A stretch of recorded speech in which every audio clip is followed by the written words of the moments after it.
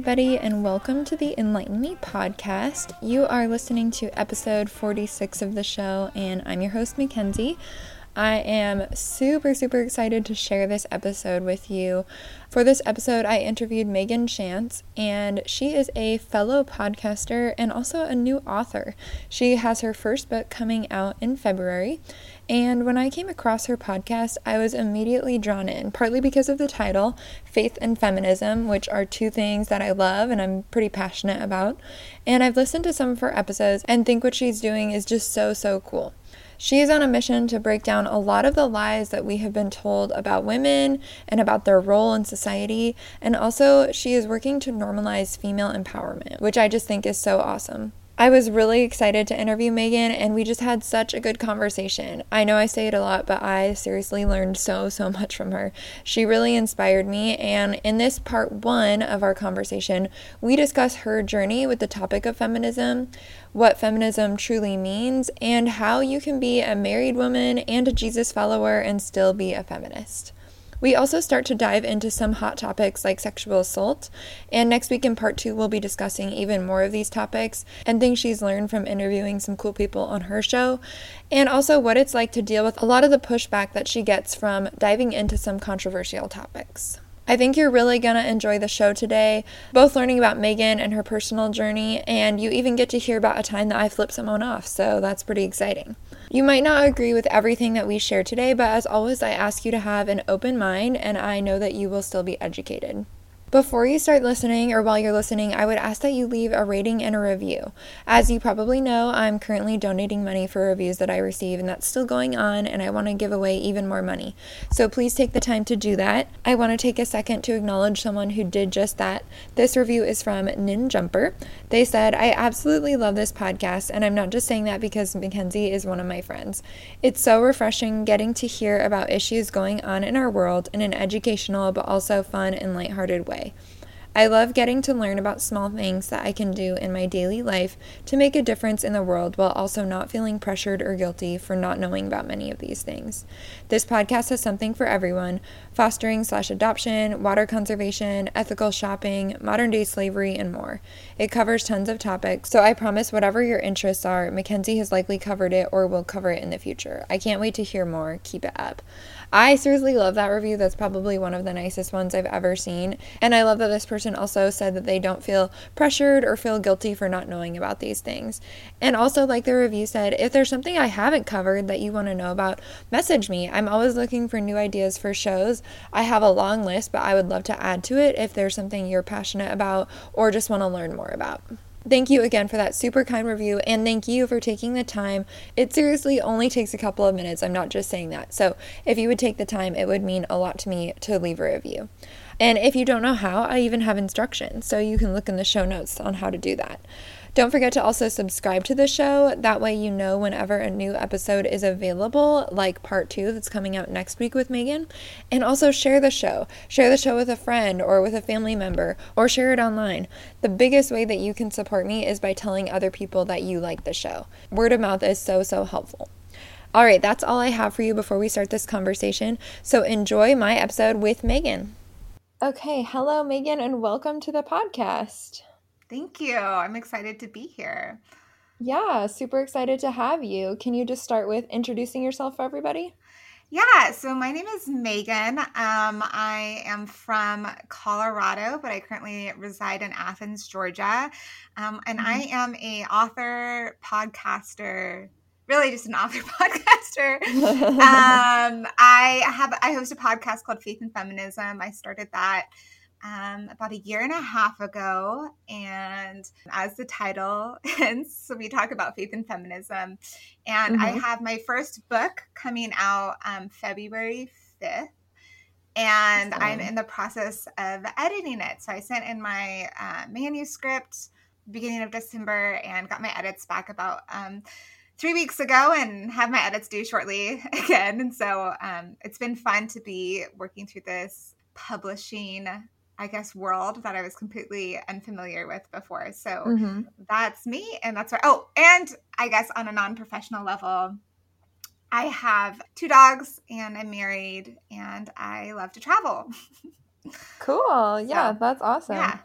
And can you tell us, is your book going to be called Faith and Feminism, or is that a surprise? Can you share your book title?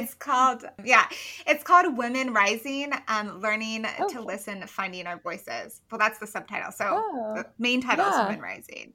Yeah. that's awesome. So it's a memoir. I was a missionary that worked with sexually exploited women for several years.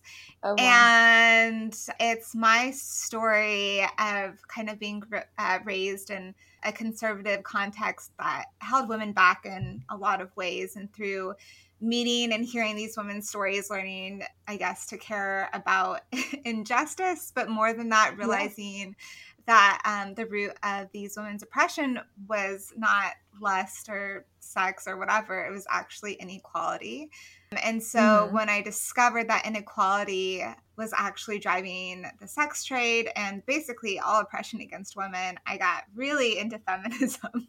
And so now, Mm-hmm. as a former missionary, I'm going to reclaim that feminism for my faith, as it's kind of a dirty word depending on the context you grew up in. And so, Mm-hmm. just reclaiming Right. feminism for the Christian faith. Yeah, that's so cool. And that's really what I wanted to have you on to talk about is like, what does faith and feminism really mean to you? And I guess I want to start more with asking about kind of your faith background, just so everybody knows whatever you want to share Mm-hmm.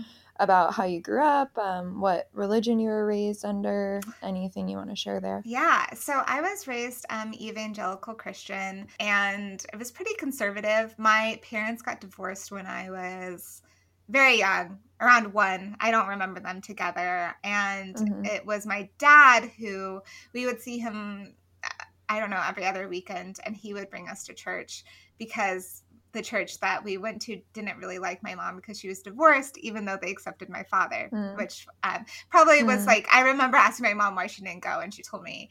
And I'm like, oh, okay. So, like, that was maybe my first taste of like something's kind of wonky, that my father's a divorced Yeah, man is accepted in this church, and my mom is a divorced woman isn't accepted. And right. so, being raised in that context, I don't know how who else here has been raised evangelical Christian, but I also went through or was taught something called purity culture, which is basically your whole worth becomes from, I guess, remaining pure. And so they gave these horrible like object analogies about girls' bodies being likened to flowers or suckers. And so, like, each time you did something Mm-hmm. sexual, you would get a lick on your sucker or you would lose a petal. And so, if you did too many sexual things, then you would be a balled flower or like a used sucker, and no one would want you. So, Mm-hmm. I was taught things like that growing up.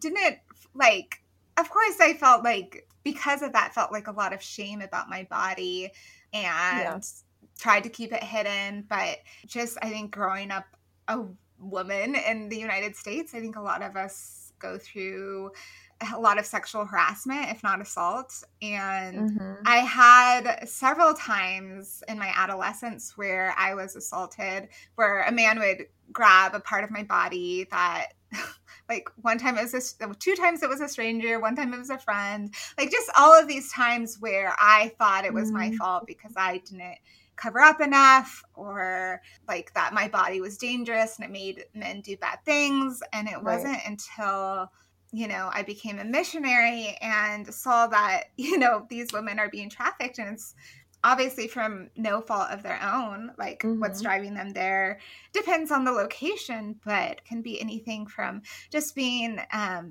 growing up in a village with very little education and being relied upon to bring finances to the family and getting tricked into the sex trade, or girls are actually literally kidnapped from Nepal to India. That sex trade is, they're literally like kept by pimps that will kill them if they leave.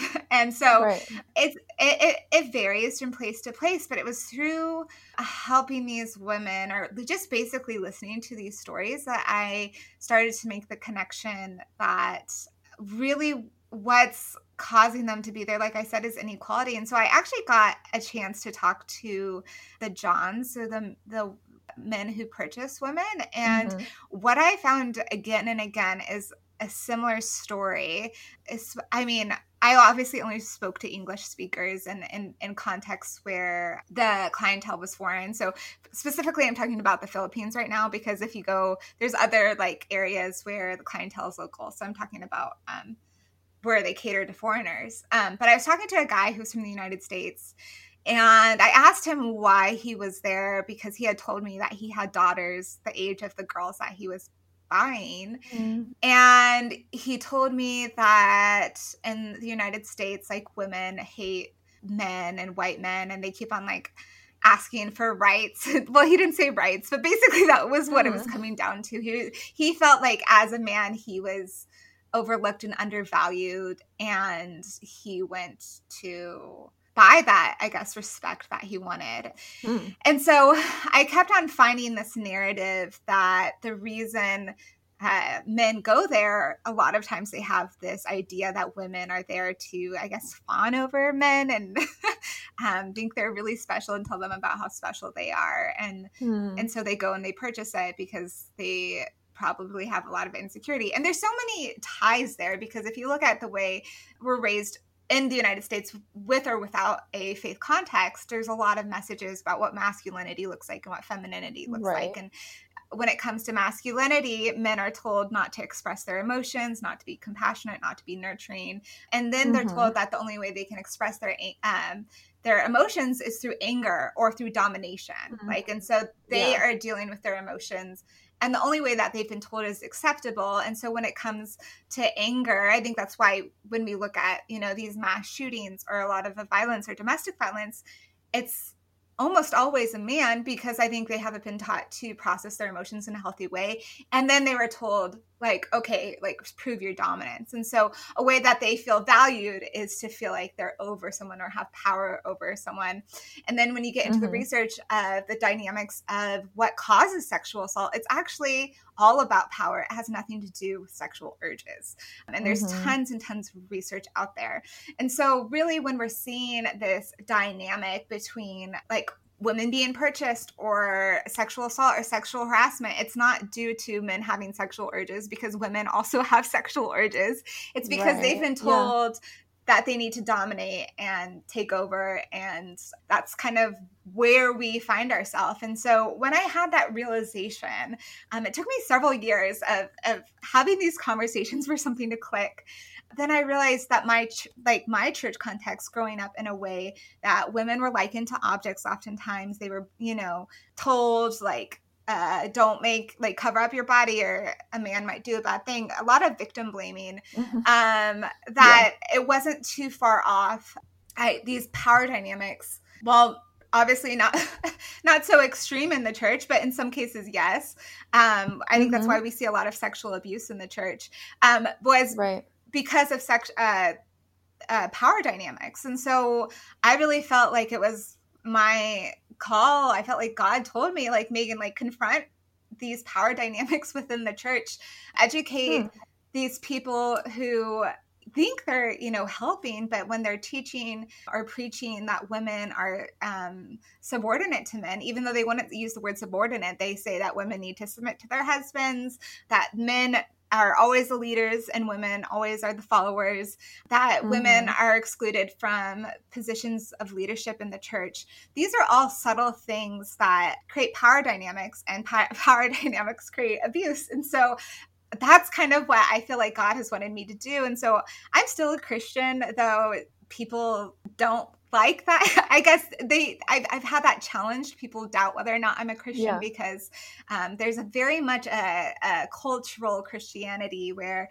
if you're not, hardcore Republican, if you're talking about feminism, if you like do X, Y, and Z, then people say you're not a Christian. But it's actually my faith in Jesus and my faith in God that has taught me to care about justice, that has taught me to bring people from the margins in. And so I feel like my journey has been getting to know Jesus and my faith better.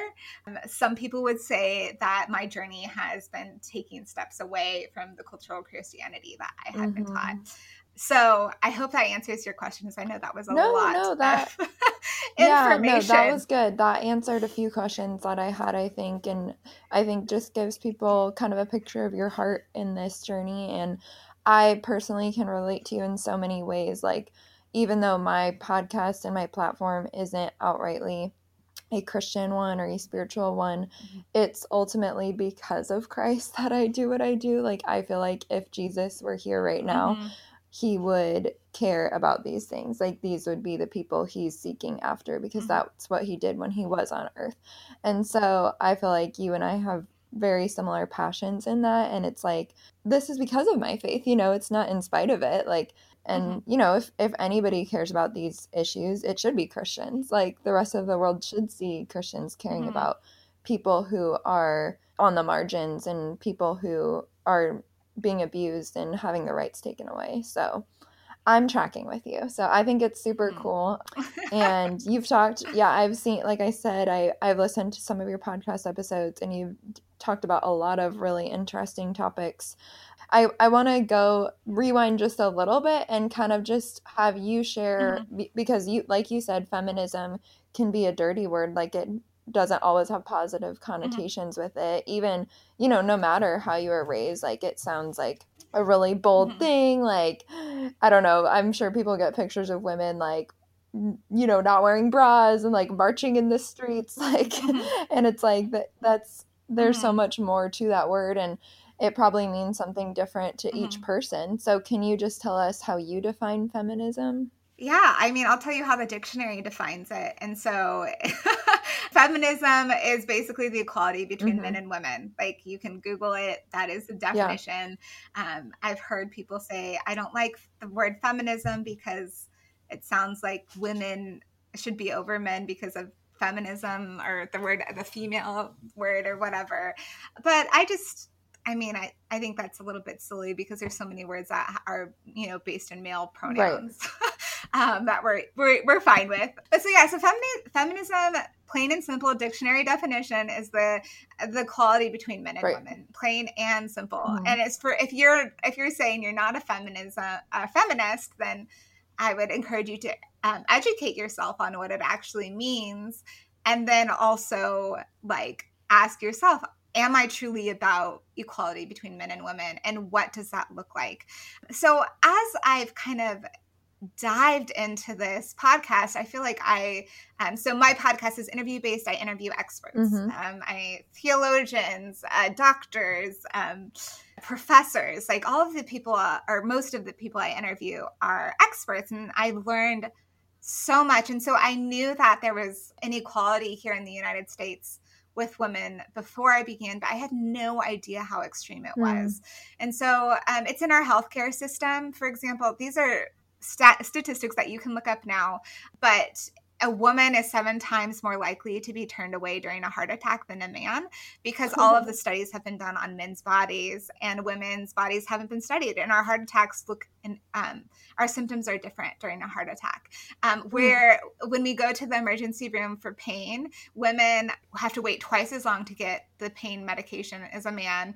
And on top of that, they often say that these symptoms that we're having are psychosomatic. And so basically this idea that when we're in pain, it's because we're hysterical. And actually the root word of hysteria, it's like womb.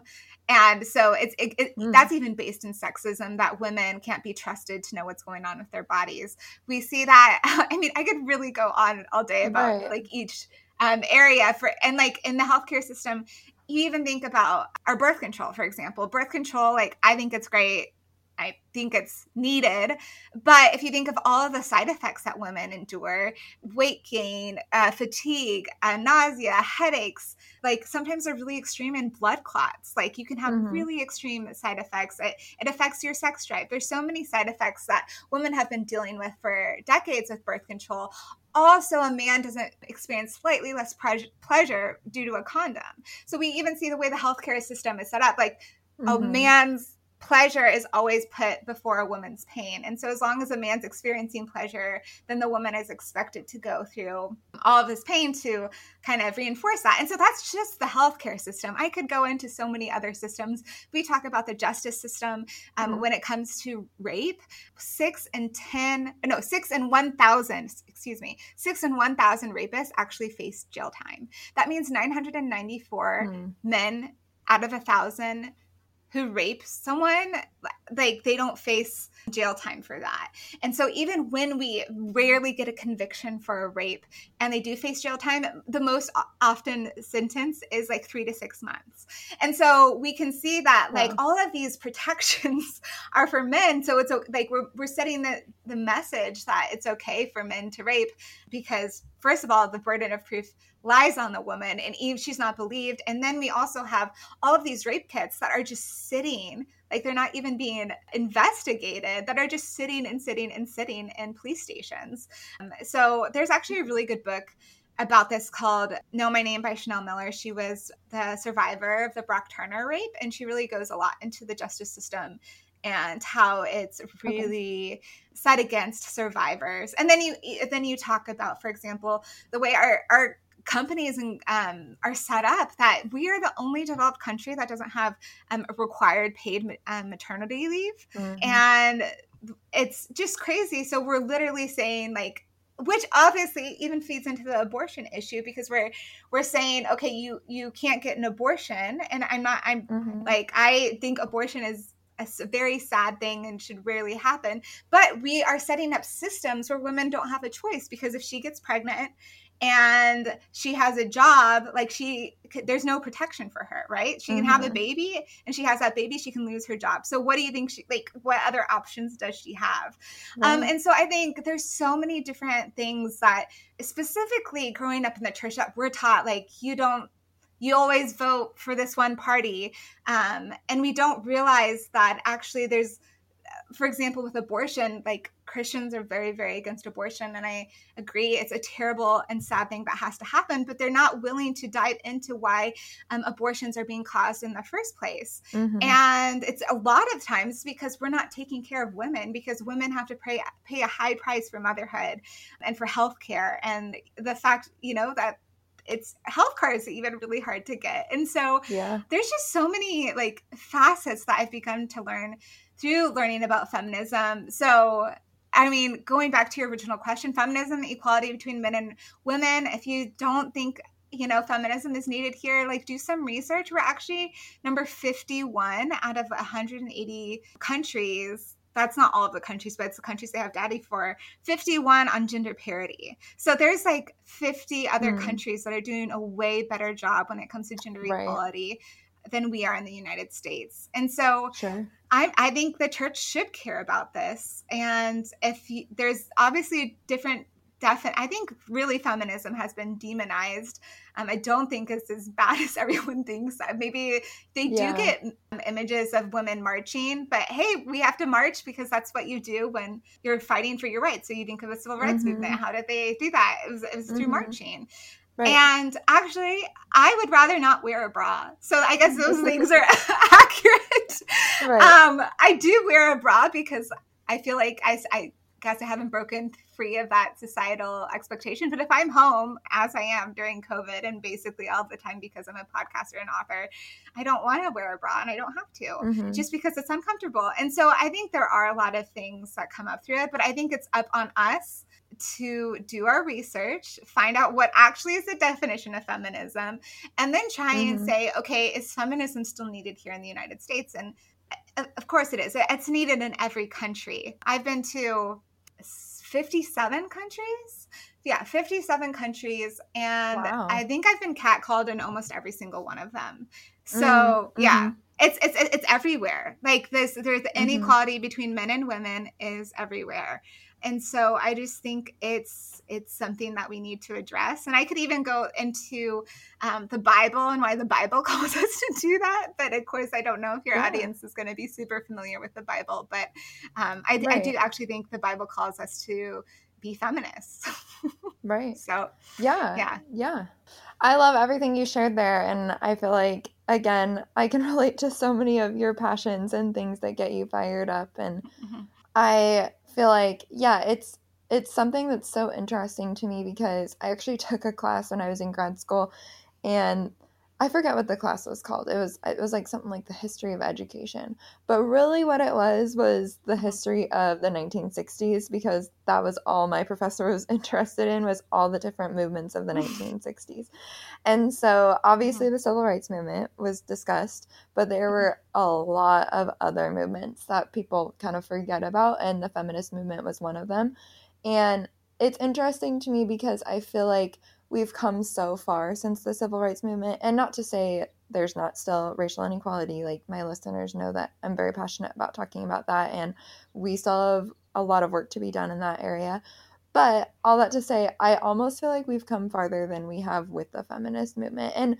And granted, it has changed, like times have changed, and so has, what women want. And, it's not the same as it was 60 years ago, but nonetheless, it's interesting to me that it feels like we've come so far in other areas and still not there. Like, for example, we've had a black president and we've never Mhm. had a female president, and I find Mhm. that really interesting. So yeah, I guess, you said you could go into the biblical background, and I also, I'd like to acknowledge that there's listeners from all types of faith walks and, Mhm. spiritualities listening. But I guess I would just ask you, if someone asked you, like, why does this matter? Like, why does feminism matter? Why does equality for women matter?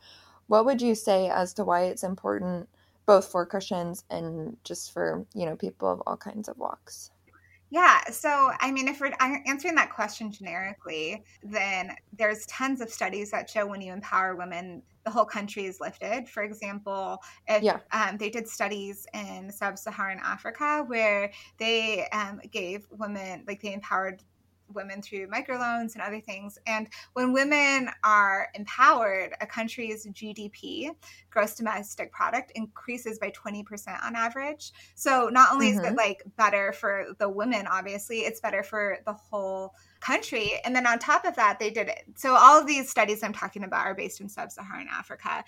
In some countries, there's some extreme gender inequality. But Mhm. another thing they did is when they gave these women microloans, they found that women reinvested 80% of that money back into their families, whereas men spent like 80% of it on themselves, like on alcohol, and reinvested 20% of it back into their families. And so we can even see that when women have money and financial resources, we invest it into the good of our families and oftentimes the good of our Mhm. communities and our countries, because Right. again, women have been raised to take care of others. We're pretty good at taking care of Mhm. others.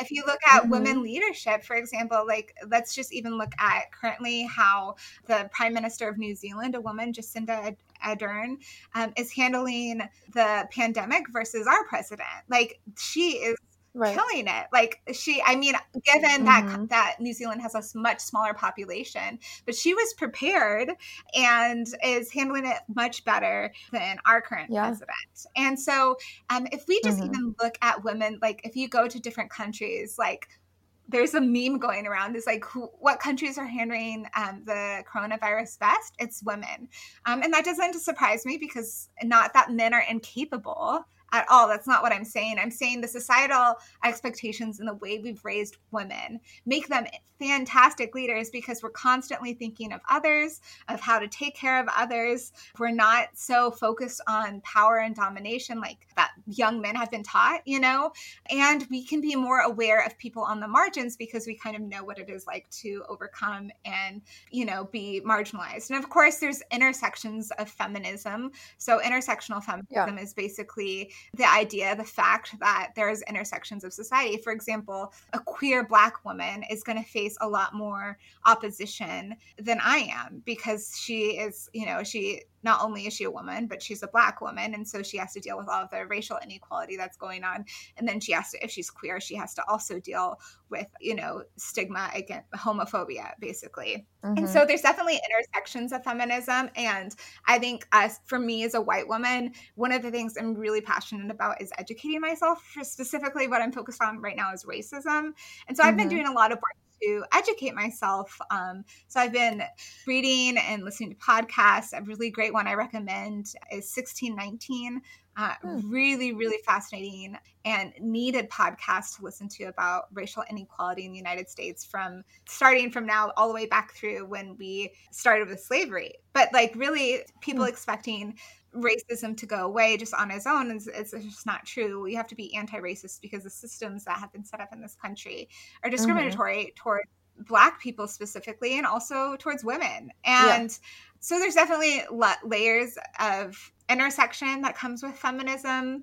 And so that's another thing I've been, fighting for. And a lot of the people I follow are Black women because I feel like when I hit a hard time, when people come against me, when whatever, I go to them because they've been through it. They already know what it's like, how to make it through. And I learn a lot from them. So yeah, I guess I don't even remember what your question. Oh, why is feminism? Okay, so that's why feminism I think is needed for the world. Is so we are talking about how women reinvest and also when we have more women leaders or more for example, I gave the issue of women being returned when they're having heart attacks being sent home. Well, if we had more women doctors, they'd be like, hey, like let's study on women's bodies, not just men's bodies, and so when we have all male voices, oftentimes they forget to look into maybe how a woman's body might function.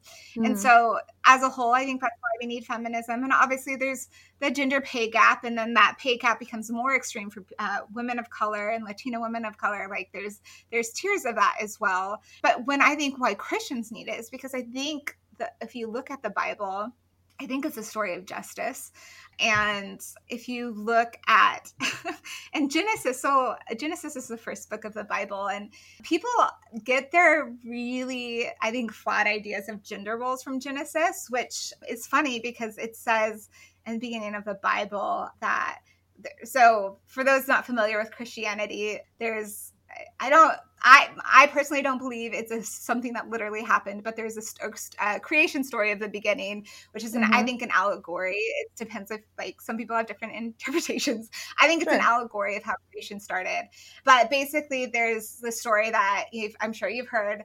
Adam and Eve ate the apple, and as a result, sin entered the world. And so when God is talking to Adam and Eve for eating this apple that they shouldn't have eaten, he's listing off consequences of eating the apple. And one of the consequences that he gives to Eve is your desire will be for your husband and he will rule over you. And so before they had eaten the apple, God's command to them was to rule and subdue together the earth.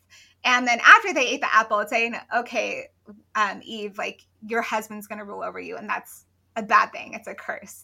It's called a curse in the Bible. And so for me, I was like, hello, like, why are we still in the church asking for these gender roles that are called a curse? The man should not rule over his wife. And I could go on and on and on about all of the, in my opinion, the scriptural evidence that men and women should be equal. But one other brief story I'm going to mention is Jesus. Obviously Christians follow Jesus. But there's a story of Mary and Martha, and and during this time, extremely patriarchal culture. So we're not even close to the patriarchal culture that they had lived in. So women basically weren't allowed to talk to men. They weren't really allowed to go out of their house. And their purpose was to stay in the home and take care of it, basically.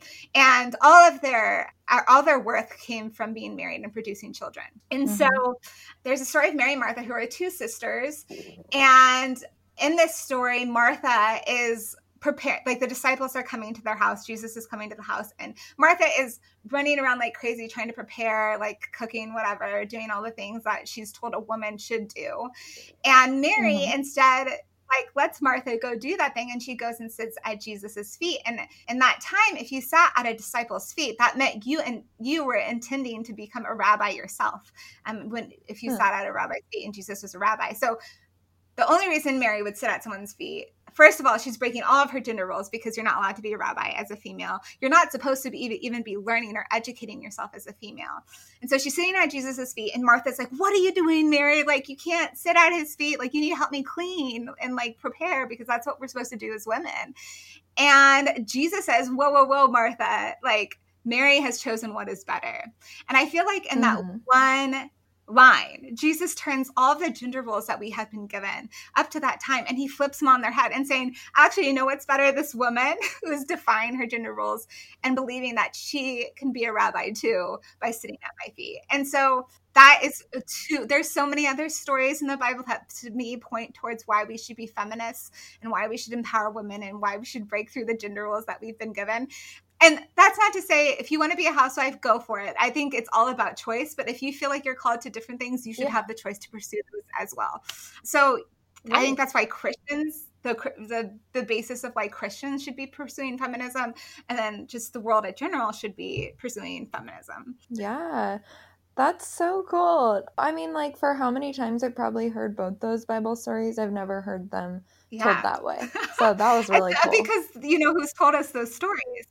It's old white men. And so of course they're creating the narrative and the meaning that they want out of it. And so there's actually one more thing. If you're, I might be getting a little into Christian. So if you're an evangelical Christian, basically all of the people that we say or we listen to are old white wealthy men. And so if you want to diversify, like, who is interpreting scripture and what it means to them, because as Christians, the Bible's supposed to be alive to us. We're allowed to like interpret the Bible for ourselves and say like, well, this is what it means to me. But there's a strain of scholars called womanism, which is basically Black women who talk about their interpretations of scripture.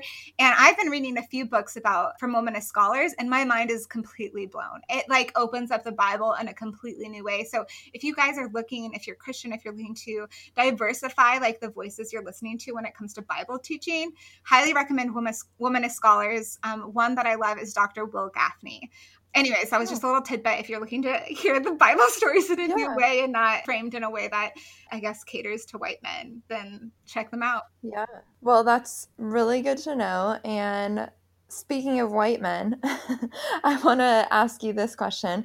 I think that's maybe another kind of stereotype or picture that people get in their head of when they think of feminism is that if you're a feminist, you hate men. And you said before that you're married, and I'm married to a white man. And you're married to a white man, yeah. And so that being said, like, yes, obviously a lot of our issues, like, you know, it's easy when we're talking about racism and feminism to be like, white men, you know, like, and I know for my husband, he is definitely on board with talking about racial injustice and gender inequality. And so he feels like in this awkward place being a white man, you know? And so I guess I want to ask you, especially since you are married, how do men fit into this? Like, because you're obviously you don't hate men, obviously. And so, I don't. I love men. Right, exactly. And so where do men fit into feminism? Well, that's a great question. So first of all, I know that probably everyone listening has heard that feminism is man-hating. And I'm like, wow, okay, no. Yeah. I get, so, okay, I'm going to point out a cultural thing that people may or may not be aware of right now. Basically, if you have noticed, for example, I'm going to take the example of Colin Kaepernick. So Colin Kaepernick he's mixed race, I think, or he's Black and I think white, or maybe something else. But basically, he's a football player who's taking a knee on behalf to point out racial injustice in our country. All he's doing is he's taking a knee during the football field. He's protesting the way that the Black community as a whole is being treated. And so everyone, obviously, when they saw this happen, freaked out. How dare he take a knee? How I stand at the flag or something. Yeah, I stand at the flag. I kneel at the cross was something that came out of that. And there was just all this vitriol directed at him. And if, for example, when we talk about feminism and man-hating, like a woman saying, hey, you're hurting me. Like, can you do better? It's like everyone's equating it to hate. And it's, guys, this is not hate. Asking someone to do better, as Kaepernick is asking America to do better when treating people of color. when feminists are asking men to do better treating women, what we're basically saying is, hey, we love you. And in order for this relationship to be functional, like, I'm going to ask you to treat me better. And if you think of an analogy of like in relationship with yourself, say like every day I spent my days just watching trash TV from sunup to sundown. And one day I woke up and I was like, hey, Megan, you need to do better and maybe do something with your life besides watching trash TV every day from sunup to sundown. Would that be hatred towards myself? Like, honestly, no. That would be me loving myself, asking myself to do better, knowing that I'm capable of doing better is a sign of love. Right. And so when any marginalized community or any person that's facing oppression asks someone to do better, that is not hate, that is love. And so, no, I don't believe that feminism is man-hating. I think we have a problem here in the United States when people who have been oppressed or marginalized ask people to do better. We equate it with hate, or that we hate America. I love America. I think I love my country. Like, I would consider myself a patriot. I'm also continually calling out injustice in my country because I want her to be the best she can be. So as a feminist, yeah, I'm going to call out some things that the men in power, the systems that they've set up, not because I hate them, but because I want you to be the best that we can be. Like, we can be better than this. And so for men, I think that, it's really simple. How can you be involved in racial justice or feminism? I think both of it starts with educating yourself. I think a lot of times when we're in a system of privilege, for example, I'm a white woman. I don't know what it's like to live as a Black person in this country. So it's my job to educate myself from Black voices what it's like. They're going to tell me what it's like to be a Black person in this country because I can't know because I'm not Black. So I have to trust their voices to tell me what's happening. The same thing happens with men. If you want to learn more about feminism, read some feminist literature. Read about some things that are happening towards women and educate yourself. Show that you're serious. Spend some time educating yourself on the disparities and inequalities that we have here in the United States towards women. And then once you educate yourself, hold your buddies accountable. Hold your dad who has these views accountable.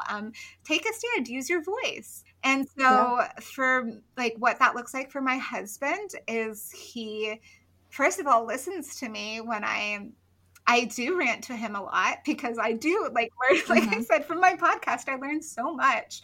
Right. And I tell him, like, this is hard, whatever. And he listens to me. And then without me asking, I see him going out on his own and advocating for women.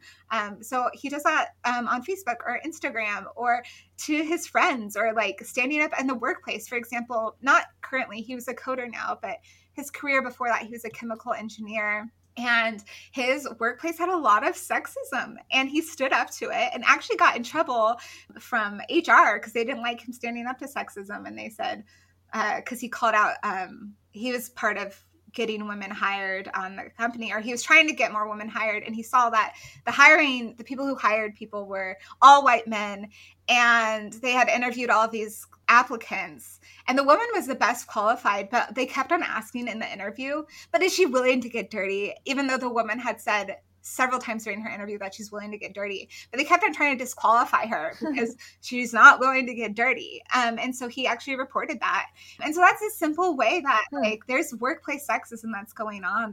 If you see something, say something, like you can run up to it. And so it's him as a man taking a stand, a white man's taking a stand, and he still faced repercussions. Imagine if it was a woman or a woman of color who had stood up to that. Right. Like, God knows what would have happened to them. And so we really do need you in the voice. And so, number one, educate yourself. Number two, be aware of your surroundings. So, like, I get catcalled less when I'm out with my husband, but it still happens. But more often it's like these really creepy looks, like guys trying to like look down my shirt or at my dress or something. And so I started to point that out to him, like, that guy's trying to look at my dress. Cause we're always aware of it as women. And he's like, really? Yeah. And I was like, yeah. And then like that guy would like walk by again. He's like, oh my gosh, I didn't notice that. And so like just being aware of that, like, Oftentimes I work from a coffee shop, and I cannot tell you like the number of times I've had a man invade my space, ask me to take out my headphones, feel like he was entitled to my space and time, all while like staring at my body. Like, so if you're a man, just like be observant of that, watch it, maybe call him out, like, hey buddy, I don't think she wants to talk to you, you know, because it can be hard and sometimes dangerous for a woman to say that. I have stood up to men like that, and it's turned out really badly. And where I felt like unsafe, where I've been followed, where I've been like someone like yelled at me, like we're just afraid of escalating the situation, but they're a lot more likely to listen to a man. So just be aware of your surroundings. If you see a woman really uncomfortable with this guy just like demanding her time and her space and being a creep, like call him out, be like, hey buddy, like I don't think she wants to talk to you right now. So there's a bunch of little things, but I think it's mainly working to be aware of what women are dealing with on a daily basis. Totally. Can I say that it's not funny, but it's ironic that you bring up the catcalling, because that has happened to me 2 times in the last 2 weeks in my own neighborhood. And like it hadn't happened in a long time, partly because I mean we're not going anywhere, but 2 times in my own neighborhood while I was walking with a stroller. Like men feel like, let me give her a honk and wave at her. Like oh my gosh. So frustrating. And the first time I was like in shock. Like I was like, are you serious right now? And the second time I was so mad that I just stuck out my middle finger, which probably was not the right response, but I was like, this is not okay. Like, do you really think that's okay to do? Yeah. And I think that what's really frustrating is like, sometimes I've confronted them like, what? It's a compliment. I'm like, that's not a freaking compliment. You're objectifying me and turning me into an object of your sexual pleasure. That is not a compliment, dude. Like I am a human being. Like do not treat me that way. And I would agree with you. Like like I said, when I'm with my husband, it happens a lot less, but it still has happened. But I go on jogs and it's always some guy in a truck, always. And they stop, they holler at me. I have my headphones in and they demand that I like take my headphones out and talk to them. And I'm not going to give them the time of day. But I've also one time I did flip someone off and I got followed for 10 minutes and that was terrifying. And so it's just hard because we don't know how to react to that. Sometimes you stand up to it, like you can't encourage it. Like you're always trying to, Chanel Miller says in her memoir, we're like always being handed a bomb and trying to dismantle it without like blowing it up. Like, how do we decline saying no to a guy's advances if he wants our phone number? Like, how do we do it so he doesn't freak out? Because the message is that men are entitled to women's spaces. Like the answer is always yes until we say no. But then when we say no, they still feel entitled and will get angry. And we don't know when it's going to happen.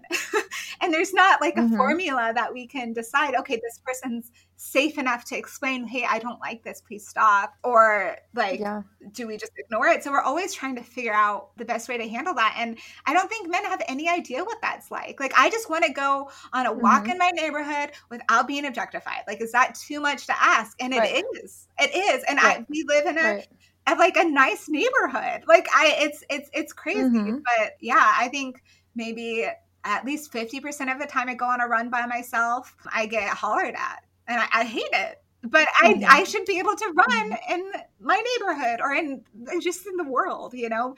But that's just an example of how women are constantly having to face being objectified, whether that's at our workplace or going on a walk or trying to get coffee or going to a restaurant. Like there's literally nowhere it doesn't happen. It happens from our medical professionals. I had a chiropractor that I stopped going to because he said like really uncomfortable things to me and then like wanted to go to the gym with me to show me moves of like how to strengthen, like, and I'm like, and I felt really uncomfortable with that and I stopped going. And then I went to a new chiropractor and they're like, oh, why are you switching? And I was like, oh, this happened. And always what I hear is like, oh, I'm sure he didn't mean anything by it. And so we're always even covering, oh, he didn't mean it, that like, he didn't mean it like that. And you're like, actually, I think he probably did. And we're told not to trust our own intuition. If my own intuition is saying, this guy's a creep, like get away. Like trust that intuition. Right. We don't have, but we're told not to. And then when we, push through and like, okay, he's not a creep and something bad happens, then it's our fault. Or we're told it's our fault. Like, why didn't you leave? Like, why didn't you do this? It's like, okay, like I can't have it either way, because if I do leave, then I'm told I'm overreacting. But if I don't leave and something bad happens, then I should have left. And it's just really a catch-22. There's not really a way we can win there. So yeah, absolutely. And I think part of that too is something that, and I don't want to say like men will never understand this, because obviously men can be victims also. But I think something that a lot of men don't understand is that it is like part of that is coming out of fear. Like, it's not just like me being a strong feminist being like, don't honk at me, like don't objectify me.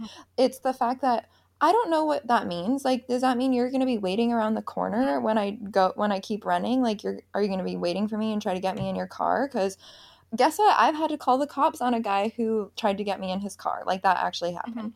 And so that's scary. It's not just, I mean, there's the statistics of like, yeah, 1 in 3 women deal with sexual assault, like have been assaulted sexually. That's insane. Like, so yes, the chances are that it will happen to you. Like, it's not very good odds.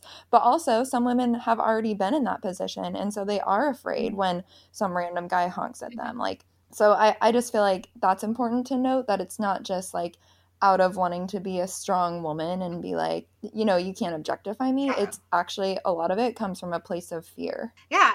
I mean, it is dangerous, and we don't know. Like, we don't know when it's gonna like explode. We don't know when he's gonna like take us and murder us. Like, they don't have to be afraid of that. Like, men don't have to be afraid of going, like, if I've run outside of my neighborhood and I'm by myself, like, so if I'm not with a friend, I always take my dog. She's 90-pound German Shepherd mix. And I'm like, yeah, you want to mess with me now? But like, that's the only thing that makes me feel safe. It's not is my dog, because I know my dog would protect me. But the fact that I can't run as a woman and feel safe, like that's kind of messed up, because we hear all the time of joggers getting raped and murdered. Like, that's not super uncommon. Right. So, I mean, when rape does happen, it's more likely to be an acquaintance, but there's news stories probably once a week of something like that. So, right. Yeah. Yeah, absolutely.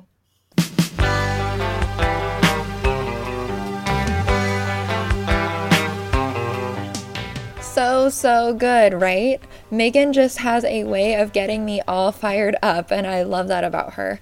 I hope you feel the same way, and I hope that whether you're a male or a female, wherever you live, whatever country you're in, whichever political party you associate with, if you're a Christian or whatever religion you subscribe to, I really hope that you realize that inequality exists everywhere, and that you feel enlightened as to why feminism matters to all of us. When women are empowered, we're all empowered. One of my favorite quotes is, "The boats all rise with the tide." That means that when one of us do better, we all do better. And I hope you also realize that we don't have to give into cancel culture. Just because we want something to change doesn't mean that we're being hateful or mean. We're actually being loving by calling people out, by calling our own countries out to do better. There's so much to take away from today's show. I know you may feel like you need to go back and listen to it and even take notes. I want to make sure you realize that I did take some notes for you in the show notes today, and that includes all the recommendations that Megan had for you. So you can view those in the show notes on whatever app you're listening to, or even on my website, heartfelthippie.com. But I always recommend going back and listening to a show twice. I listen to the shows several times before they air, and I always catch something that I didn't catch the first time around. So maybe go back and listen. And of course, make sure you are subscribed to the show so that you don't miss when part 2 is available. There is even more educating going on in part 2. Don't forget to leave a rating and a review, and I would love to hear what you thought of the show and if you learned anything from it. You can message me, or even better, share it online and tag me. Again, word of mouth is huge, and I would love to hear what you thought of today's episode. I can't wait to hear from you, and in the meantime, continue to educate yourself on how women around you are being exploited. Hold the people that are around you accountable to do better, and keep seeking to get enlightened. Peace out. I can't sleep at night.